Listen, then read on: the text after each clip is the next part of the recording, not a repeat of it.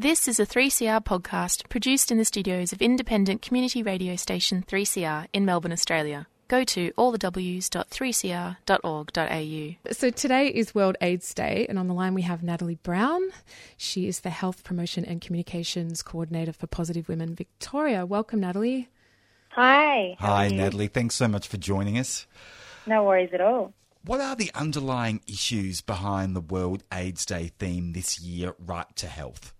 Well, the World Health Organization, so that's their theme this year, which is Right to Health, basically means that it affects everyone.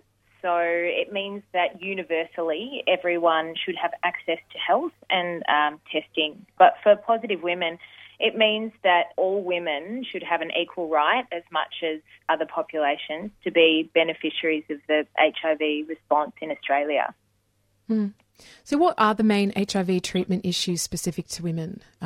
Side effects, for instance? Yeah, so I mean, really it's a lack of knowledge around HIV, and it's a lack of knowledge around that treatment and different symptoms. So, you know, almost 50% of women living with HIV are estimated to be living below the poverty line. So accessing different kinds of treatment and support can be a real issue, and also that women are completely underrepresented in international clinical trials and also in published HIV literature. So, you know, women are very much a silent group within the HIV community. It's really interesting because I worked in the HIV field in the 90s and people were saying exactly the same things in relation to positive women 25 years ago. Yep, that's right. And, you know, I think a lot of that has to do with the fact that women's journeys through HIV are really complex and they're really unique. And it's about taking the time to understand the difference between women's journeys and other populations. Natalie, what are the links between peer support and effective health promotion for people living with HIV? Yeah, so I mean, with positive women, our key method of health promotion is through our peer support workers. So when women are diagnosed, they'll be referred to our peer support workers, and basically it's a really important connection for women to make, because the peer support needs for women are unique and they're very different to those of men, because many women report that they feel unsafe or uncomfortable disclosing their status. So at Positive Women Victoria, we use a less traditional approach of advocacy, and we don't operate upon the terms that disclosure is a necessary step in self-acceptance. So, you know, whether you disclose or not does not mean that you have come to your, you know, self-realisation. How much is stigma from healthcare providers towards people with living with HIV a problem? Stigma, just in general, is a huge issue, and that was, you know, a major focus of the talks that I was present at the Doherty Institute today. But from healthcare providers, I think that, you know, it's about the complexity and the uniqueness of each woman that's living with HIV. 46% of women diagnosed with HIV in the last 10 years were born in high prevalence areas such as Sub-Saharan Africa and Southeast Asia. And these women, for example, the needs of them are unique because they intersect with, you know, complex cultural, religious and gender belief systems that aren't always suited to the way we deliver healthcare and communicate health messages in Australia. And, you know, it's actually shocking that 74% of women have reported discrimination and unwanted disclosure in social and medical settings. So stigma in healthcare providers it's real, and it's very much present. What do you think needs to happen to reduce stigma around HIV and AIDS? Because you'd think healthcare providers would be particularly concerned about confidentiality, but obviously that's not an issue for some of them. Yeah. So I think the main thing that needs to happen is that women get HIV. They need to be, if they're having a sexual health test, they need to be offered an HIV test. And they also need to be included as a priority population in their own right in the 7th National HIV Strategy. Because then, this affects their recognition. It affects whether they're recognised in research, and then that follows on to understanding and acceptance and normalising that it doesn't just affect other populations. Women are very much present in the HIV community. You mentioned new diagnoses before and how 46% of women are from sub-Saharan Africa. I'm assuming that's women diagnosed in Australia, yeah? Or is that in the last 10 years. Yeah. In terms of that other 54%, in terms of new diagnoses, which other female communities are particularly represented? I think that it's mainly from the heterosexual cis community, but there are transgender women that are diagnosed as well. Obviously, the prevalence for contracting HIV for women is higher in heterosexual sex. Yeah. Mm-hmm. So then how do we teach women to protect themselves from HIV and AIDS?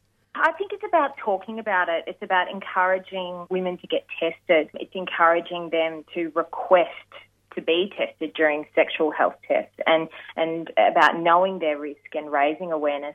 But it's also about an increase of recognition and funding and inclusion in clinical trials.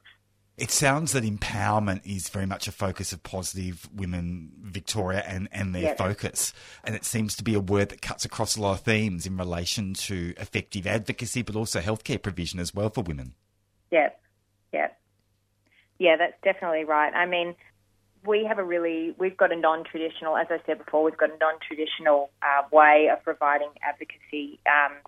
But, we're not really in the business of providing advice to women. Rather, we strive to understand women's specific support needs, and we work with those needs in whatever the capacity is that women need.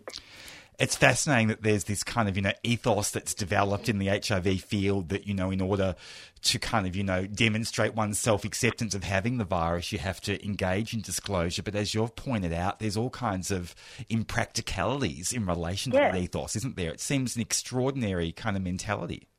Absolutely. And, whilst it's really important to recognise the strength in different people's disclosure, and that's something that is celebrated and commemorated, it's also just the same in accepting and understanding why someone might not disclose their status. For many women, who report that they feel unsafe or they feel uncomfortable, that's really, really serious. And it's not about disclosing. It's about living your best life. And, of course, once you tell somebody, you can't actually untell them either. You can't just press a button and delete and it's all gone. So exactly, the consequences are pretty huge. Yeah, and it leads to so much, just those thoughts of disclosure, how, who, when, what about my children, what about giving birth, do I tell my partners, will I ever have sex again? Those kinds of things, they're not to be taken lightly. They're important questions that women are asking themselves, and the answers that they come up for themselves are completely valid, whatever they are. Natalie, is there a particular message when it comes to spreading awareness that you think is often missing from the conversation? Yes. I mean, I feel like from our point of view at Positive Women, it seems obvious, but it's that women get HIV too, and that the experience of women living with HIV is very different from other populations.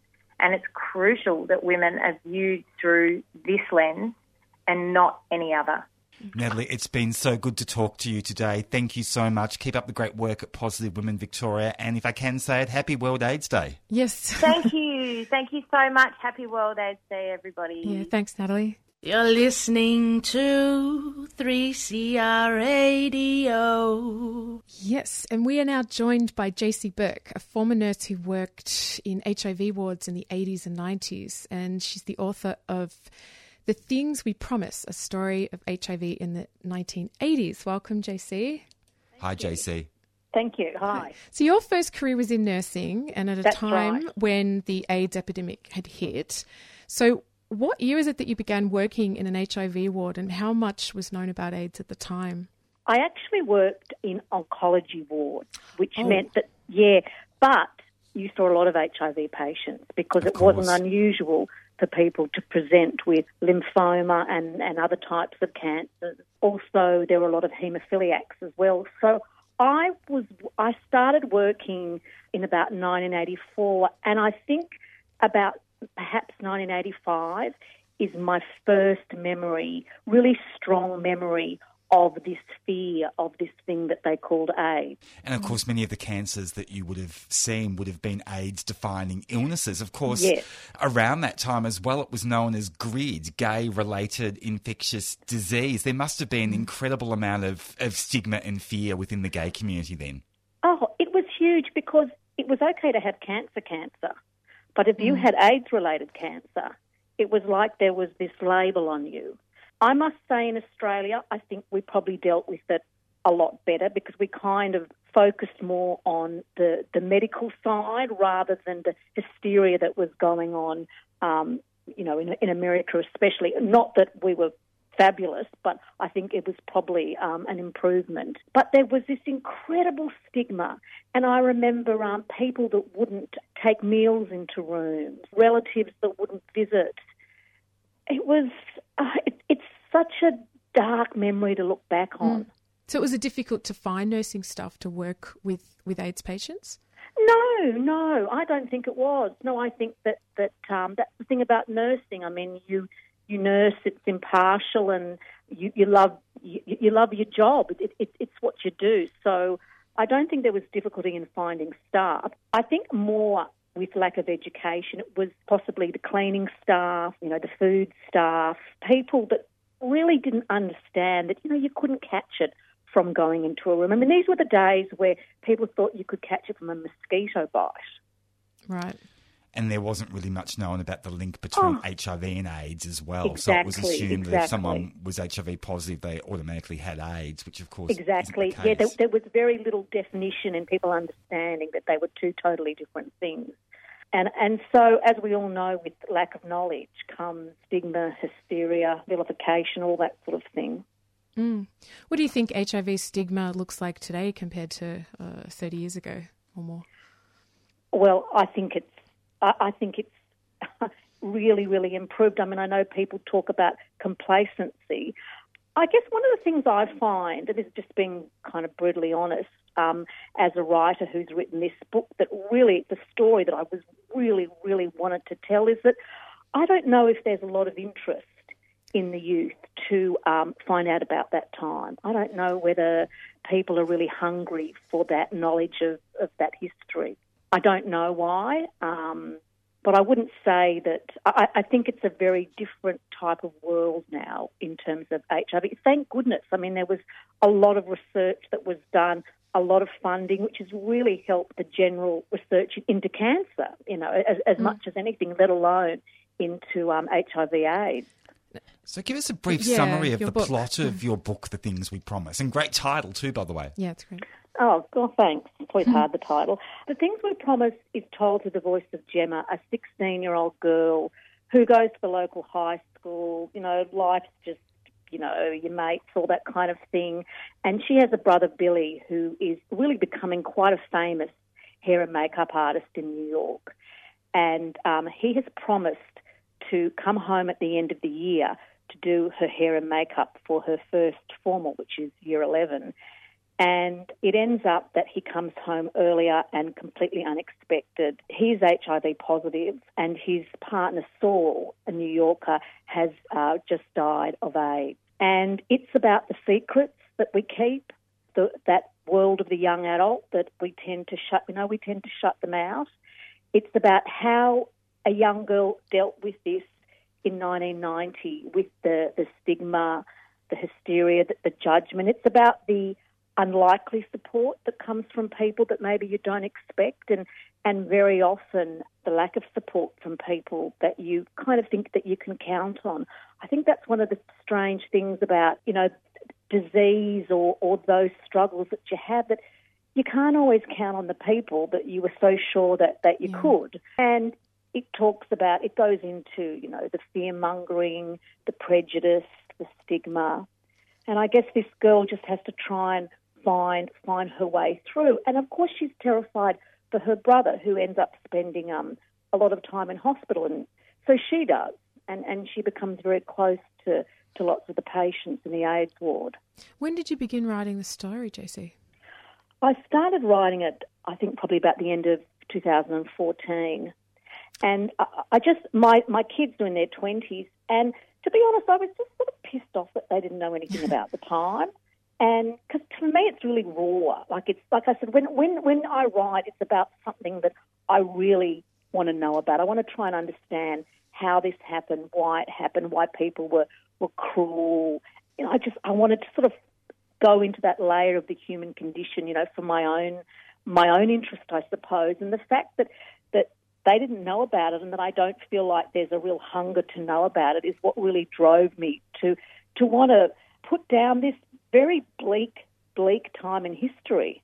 It must have been quite... And it's a tough book. It must have been quite an emotional journey to actually write that, and it's amazing you got it done so fast, considering just how emotive it must have been, especially in relation to your own personal experiences as someone on the front line. Yeah, no, it was, and there was one particular character who is a guy from the country, and I do lots of travelling at rural schools, and I would talk to the staff in the staff room, and they would tell me some of the saddest stories I had ever heard about sons, brothers, cousins, you know, being rejected, dying alone.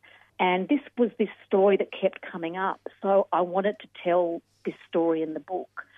And that particular character, the character of Zane, that was really tough. That was a tough story to tell. And he died. But that's the truth. That was the truth of the matter. And so although it's difficult to read those things, I think it's important that it's told in the way that it really happened. There's no point not being authentic. You know, you can't gloss over history. You don't want to make it... I don't want this to be a comfortable read. I want this to be a confronting read. Were there any particular patients that stick in your mind that you'd worked with? Yes. You read us? Yeah. Yes, there is. There's one patient, and I think it must have been in the mid-1986 or something. I don't exactly remember. It was still very, very new. And because the Grim Reaper ad didn't come out until 1987, and I think it might have been before that time. The patient was in the middle of, you know, what they called in those days gender reassignment, and was, I don't know what step of the operation they were in, because they were on our ward because we had single rooms, and he had gone from the stage of HIV to full-blown AIDS, and the surgeons wouldn't take him into theatre for fear of, you know, contaminating the theatre. There was all that fear, all that unknown stuff. But I just remember this night, Judy, and I was crazy busy running around, and I remember the patient just cried all night, and it was very, very, very sad, you know, and I felt very, very powerless, and I couldn't imagine what this felt like, being trapped between your gender, life and death, you know. Oh, I just couldn't imagine what was going through that patient's head. It was a very, very sad night, and I'll never forget the sound of them crying. Do you think most of the patients you treated were treated fairly?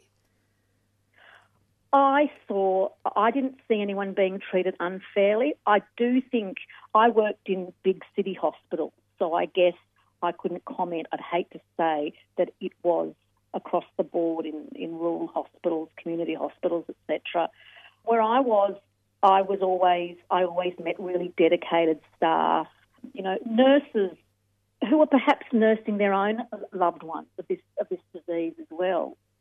I mean, that was the scary thing, is that you were there with these people looking after them, but very often their partner was there at the bedside, nursing the closest person to them, but kind of looking in the crystal ball for what could be their future as well. And I did see the nursing staff. I found very, very dedicated and caring. JC Burke, thank you so much for joining us today on 3CR. It's been a great pleasure talking to you. Thank you. Thanks for having me. Thanks so much for speaking with us. See ya. Bye. You're listening to 3CR Radio. We do have a guest on the line. It's Geraldine Fela. Geraldine is from No Pride in Detention and the Refugee Action Collective, and of course all the remaining refugees on Manus have been moved to a PNG-run facility. Hi, Geraldine. Right. Hi. Hi. So what are conditions like for the Manus asylum seekers at the PNG facility?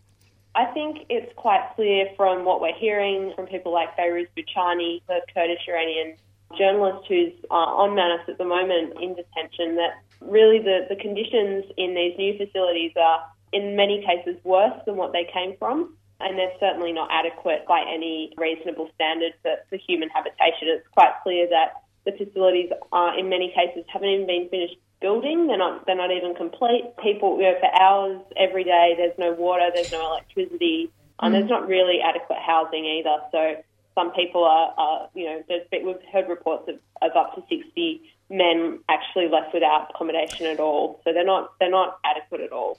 Yeah. So what's the latest report on what will happen with these 60 men? Where are they currently placed? Well, my understanding is that people are basically squeezed into rooms. So there'll be a room with 2 beds in it, but you've got 3 or 4 men in those bedrooms. So I think at the moment people are just kind of trying to make do, but it's very much a situation where there is not enough accommodation for the number of people in there. Geraldine, how are Papua New Guinea authorities managing the safety concerns of the refugees? Well, I mean, it's a difficult question, isn't it? Because really these refugees are Australia's responsibility. So I think, at every point the Australian government has tried to kind of pass the buck to the Papua New Guinea authorities. And, on Manus Island it's a very impoverished place with a real lack of resources, so things are extremely tight. And I think the reality is that the safety of these refugees is not being managed adequately. I mean, we've had, countless reports of refugees being beaten and mutilated on the island.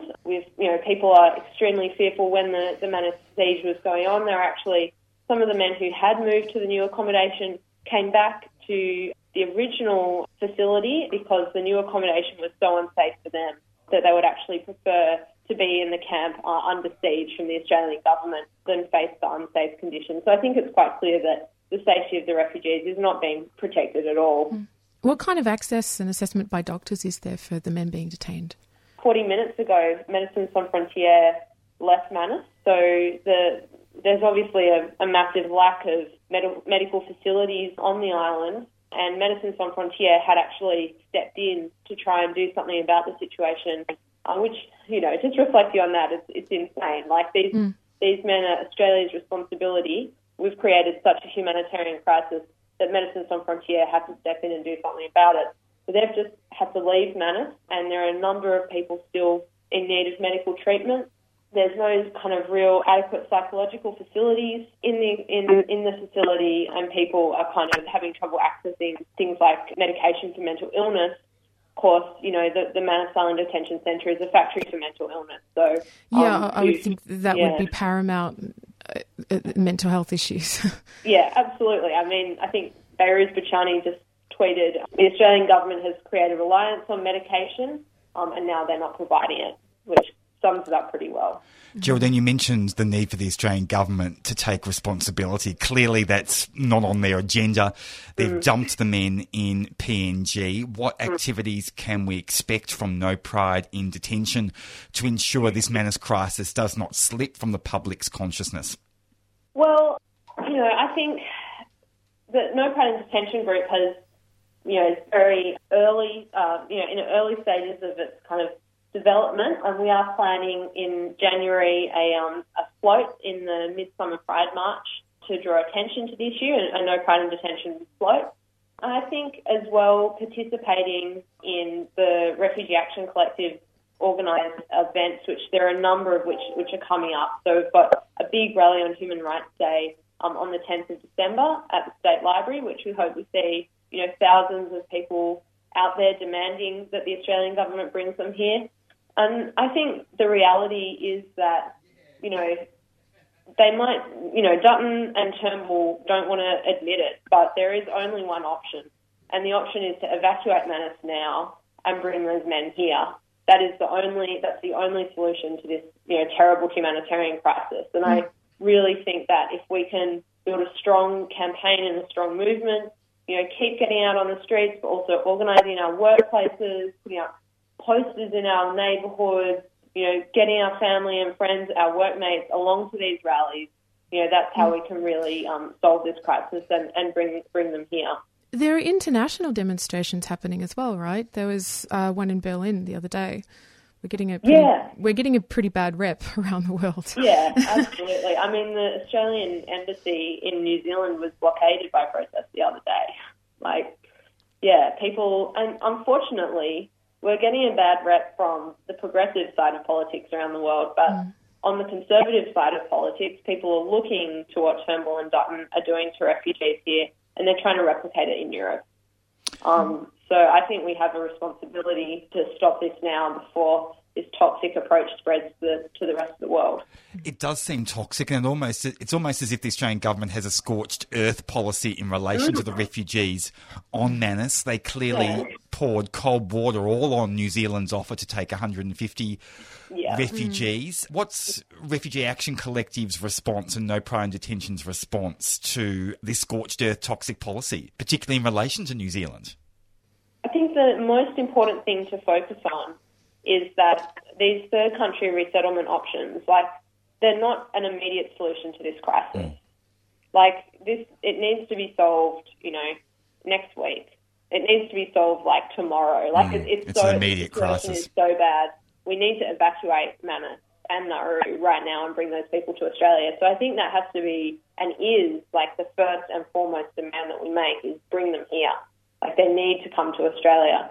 Now, in terms of where those refugees want to go after they come to Australia, if they want to go to New Zealand, if they want to go to the US, absolutely, of course they should be able to do that. But I think Australia needs to take responsibility. They are our responsibility. They have asked us to shelter and for safety and security. We have so much that we can share with them. It's our responsibility to give them that. Give them the option for resettlement in Australia. Well, how are some of the ways that we can maintain pressure on the government? I would encourage everyone to get involved in the Refugee Action Committee. We meet every week. We are a democratic organising collective that do things like calling the rallies, putting up posters, doing stalls, all those kinds of things to raise the profile of the issue. So I think that's, the first step. But I think as well it's really important that we deepen the roots of this action into our community and spread it really wide. I think, people would have, remember it's only very recently during the postal survey on marriage equality, every shop, every house window, every picket fence had a rainbow flag on it. And I think now, we need every shop, every picket fence, every house window to have a, bring them here sign or a pro-refugee message.